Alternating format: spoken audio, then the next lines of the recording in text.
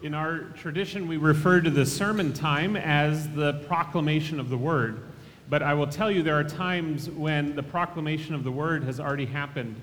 And I feel like that moment, Young Law, was one of those where when we hear God's word presented in such a way through a song like that, it can be a powerful way that we can connect with Scripture.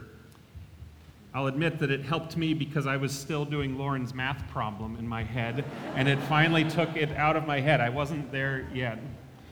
Last Sunday, you had a guest preacher also, Jana Childers. Dr. Childers is one of the preeminent preachers in our time and in our country, and so it was very exciting for you to have her with you. And I was sort of thinking about it today, that it's like you had your filet mignon last week, and now you get your Swanson dinner. And I will also tell you that I believe strongly in not telling jokes during a sermon, and so I don't know why that took me there, but here we are. The other thing that she said, and this is what made me think of it, is that she tries to avoid always saying it is a privilege and an honor to be here when she's a guest preacher, and she deliberately tries not to say it. And I was laughing in that moment when I heard her say it because I thought, there's no way I'm not going to greet you all in the same way and say that to you as well. So it really is, it's wonderful to be back with you.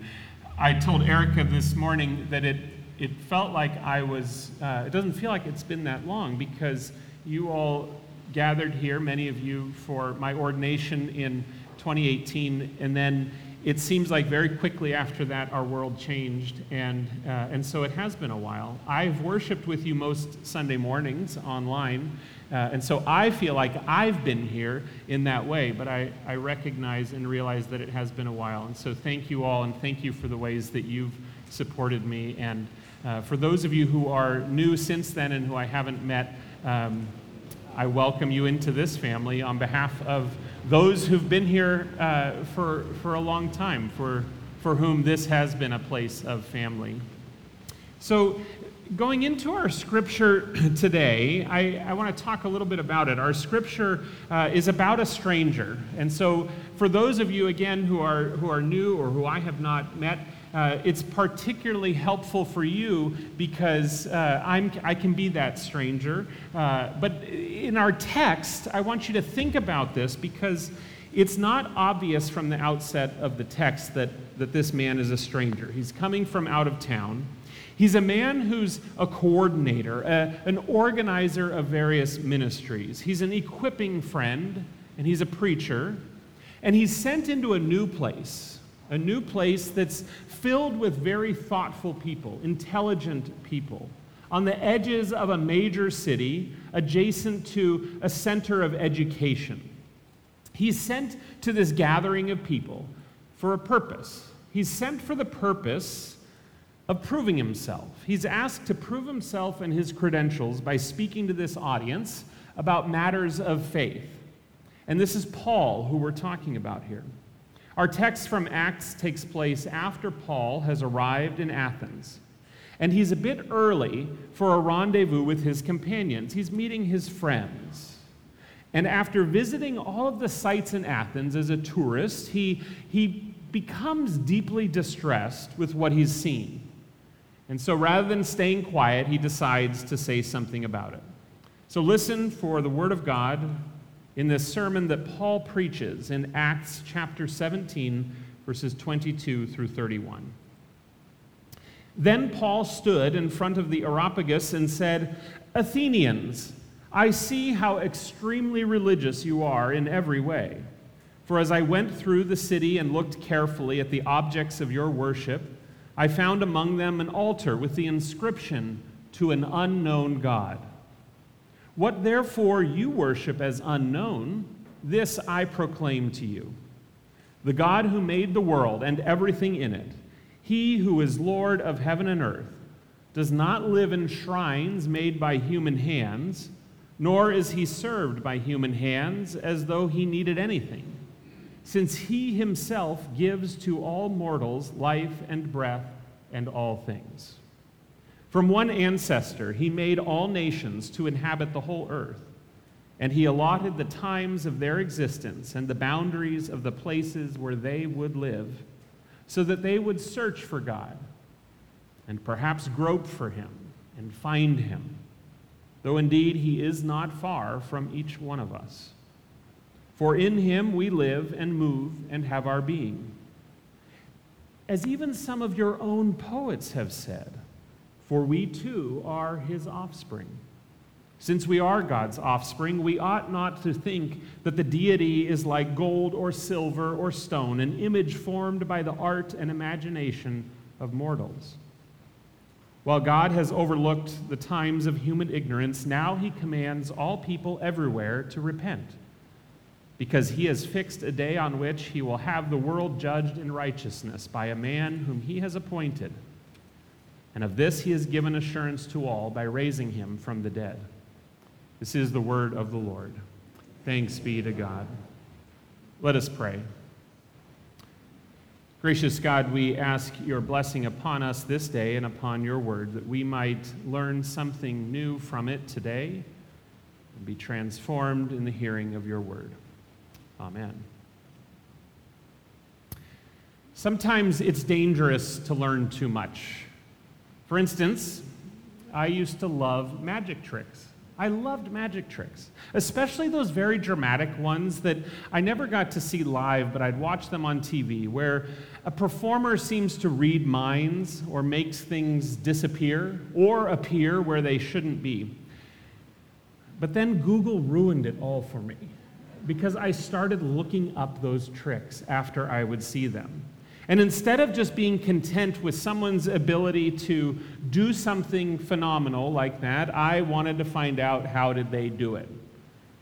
How did they do it? And in searching, I often found the answer. I found the answer, but I lost the awe. I lost the enjoyment. So yes, searching and learning, it can be dangerous, but I also think that dangerous things are not always all that bad.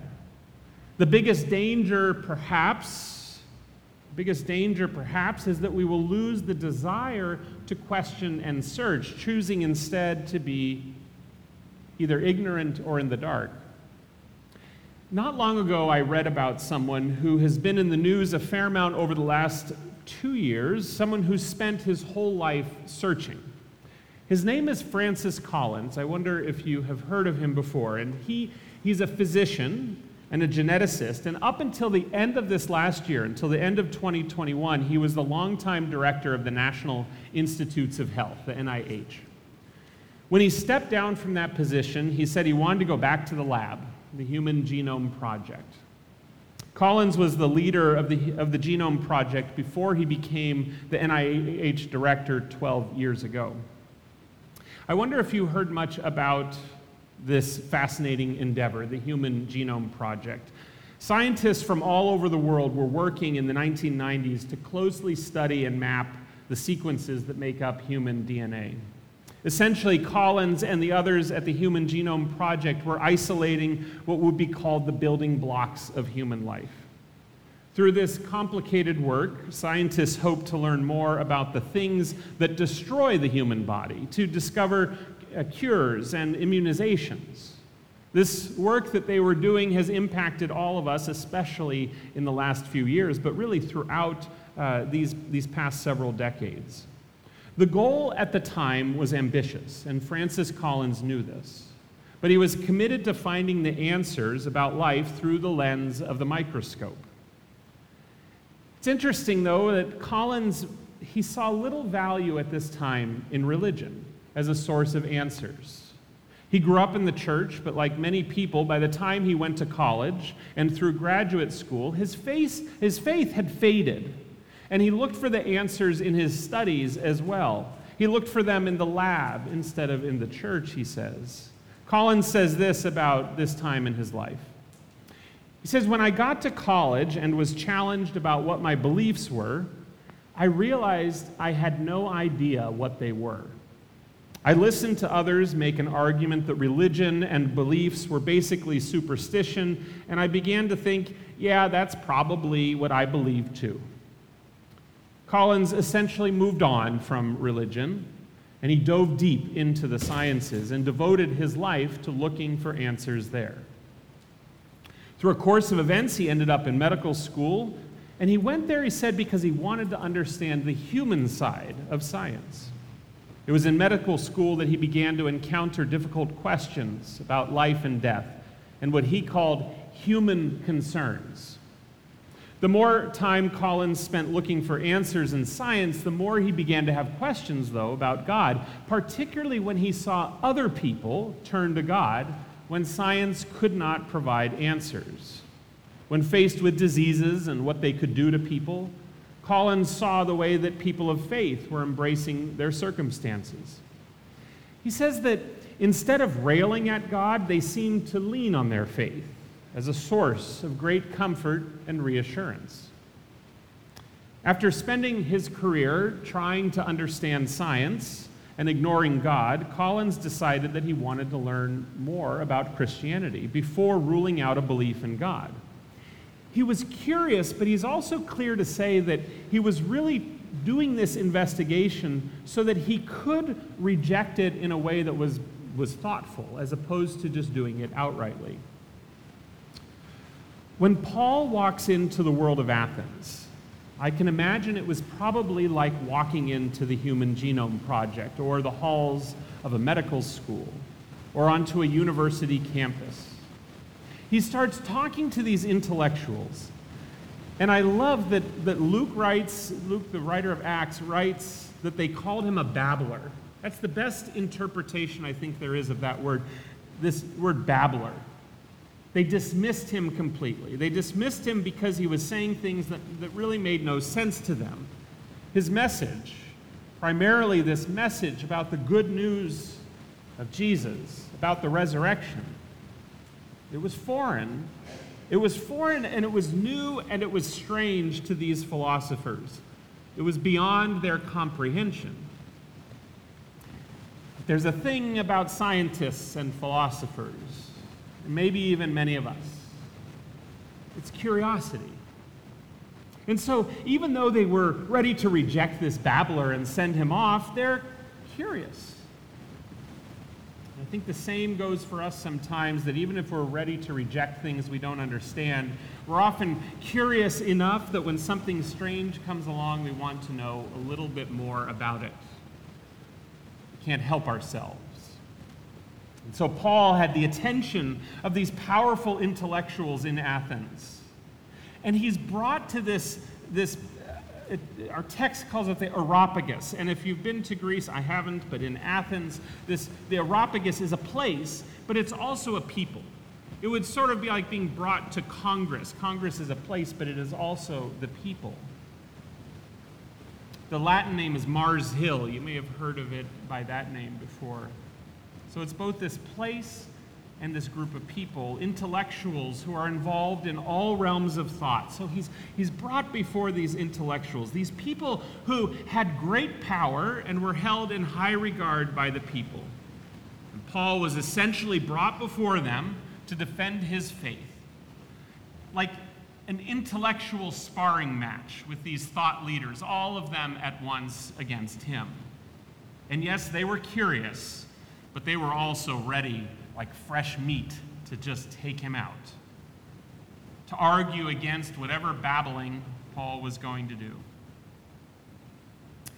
The first thing Paul does, though, is he tells them, keep asking your questions.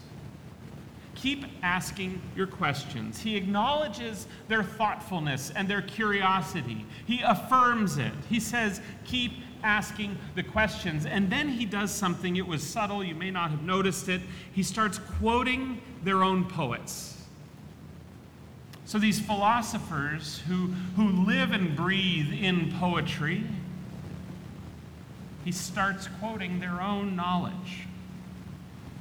He speaks into their context. He acknowledges the value of their work, of their knowledge. He shows that he's done his homework about the thoughts of these thinkers. And while he challenges their beliefs, he doesn't reject them completely. He presents a path for them to see the God that he follows. ways for them to experience the resurrected Christ, and perhaps even especially without rejecting or shedding their intellect. He shares his faith.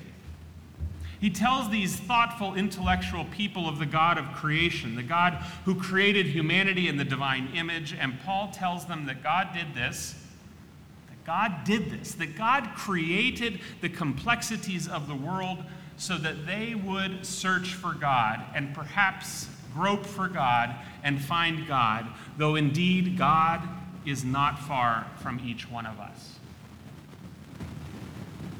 God created humanity so that we would search. Francis Collins knows about searching.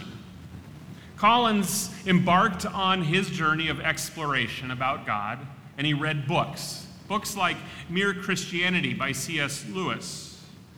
And he talked with Christians, and he approached the question of God's existence like he approached his scientific studies. After spending time searching and even groping for God, Collins found himself with a deep and strong faith. You see, Collins brought his questions to church. He brought his intellect to church, his intelligence to church, his curiosity to church, his desire for answers, and his willingness to continue to ask more questions. You see, the confidence that we have in our tradition and in our history is that our churches, this church, is a place where people can ask questions, where in our questions we can discover God. We can find Christ not only in the answers, but in the questions that we ask, where we can talk about our faith and even our doubt and what it means to follow God and to search for God.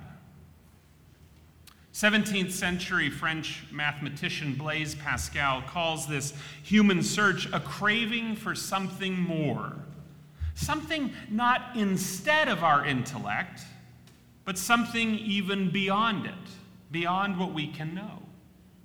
Pascal, like Paul, recognized that the same human quest for knowledge and understanding is a God-given desire to fill a space in our lives that doesn't need to compete with intellectual knowledge.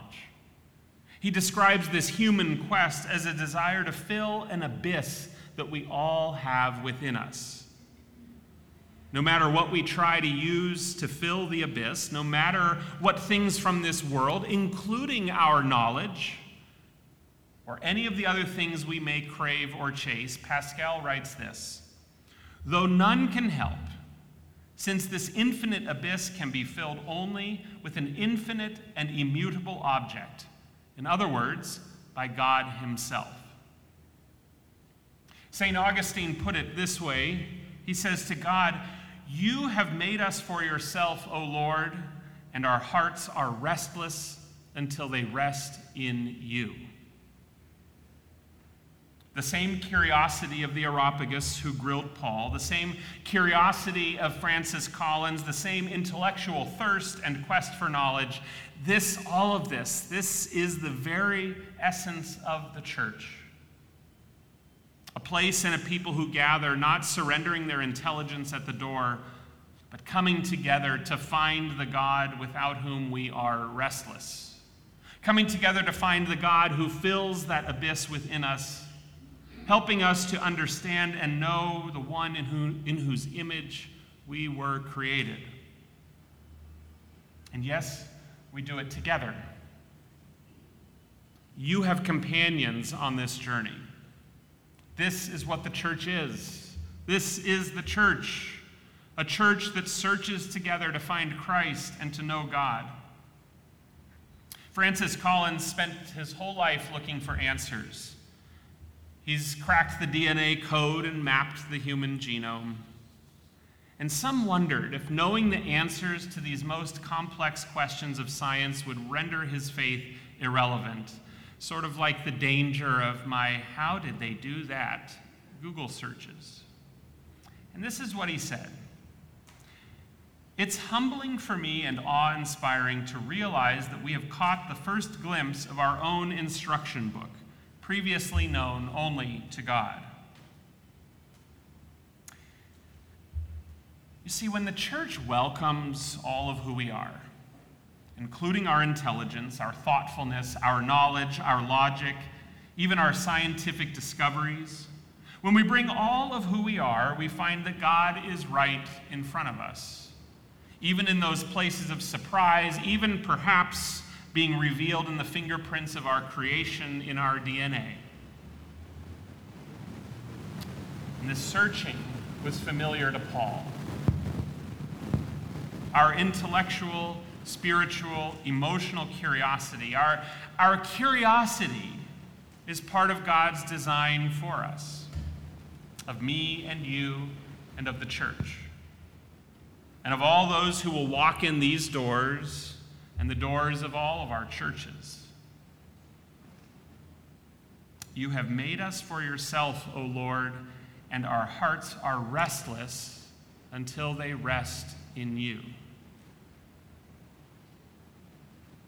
Paul says to the curious among us that our God designed us so that we would search for God and perhaps grope for God and find God. Though indeed God is not far from each of us. Our hearts are restless until they rest in God. May we search. May we continue to search and to question and to seek. And perhaps grope for God and find God. Though indeed God is not far from each one of us. In the name of the Father, and of the Son, and the Holy Spirit. Amen.